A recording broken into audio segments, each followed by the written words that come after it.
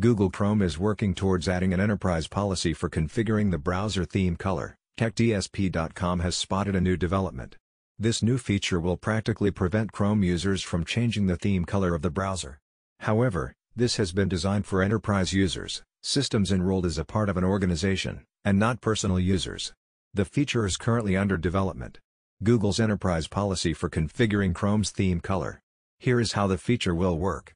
The system admins can now create a policy that will set a single theme color across all Chrome systems. Meaning, individual employees in the firm will not be able to change the browser theme color. While the preliminary code review and UI check are complete, we are a few steps away from seeing this feature in action. Developers have used an intuitive user interface for this feature. TechDSP.com has also obtained some screenshots showing how the customization options will appear. The user interface has been organized pretty well, and it does not confuse users. Only admins can choose a single hex color string that Chrome will apply throughout the web browser across all desktop systems. It could curtail some freedom from users who use the Chrome web browser at workplaces. We still do not know when this feature will become a part of Chrome's enterprise policy.